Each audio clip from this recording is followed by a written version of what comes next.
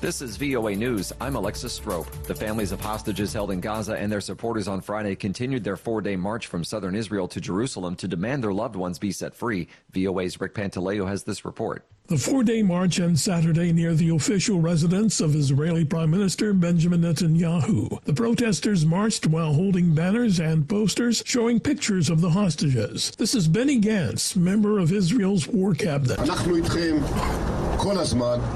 We are with you all the time, not only this morning, but every day, all day, and in everywhere that we are, whether it's during field visits or during cabinet meetings or army visits, and all what is need to be done in order to promote the goal to bring the hostages back. Some 130 hostages remain, and Israel says about a quarter of them are dead. Rick Pantaleo, VOA News. The EU says it will send funds to Gaza's main aid provider after the UN agency agrees to an audit. AP correspondent Karen Shamus reports. The European Commission chief spokesperson, Eric Mam, said, "We have asked that an audit be launched. This audit will now be launched since UNRWA has agreed to it, and it will be..." The UNRWA agency is reeling from allegations that 12 of its 13,000 Gaza staff members participated in the October 7th Hamas attacks in southern Israel. The agency fired the employees, but more than a dozen countries suspended funding.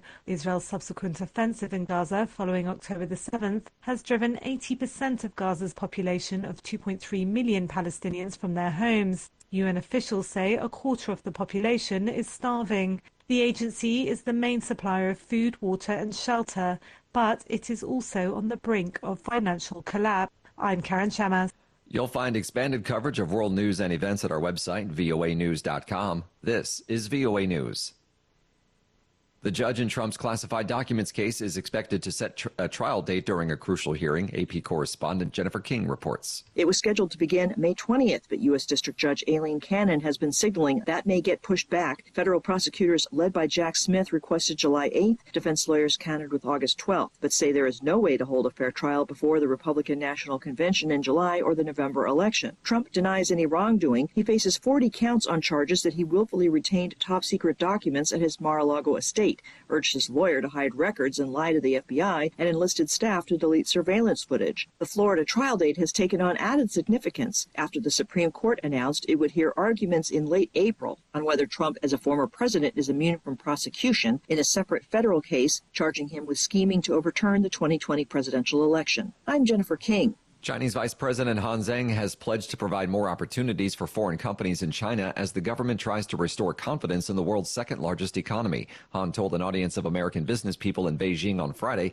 that the government would continue to open up more industries to foreign investment and create a market-oriented and law-based international business environment. Officials of the American Chamber of Commerce in China portrayed his appearance at an annual chamber dinner as a positive signal that the government is serious about addressing the concerns of U.S. and other foreign companies.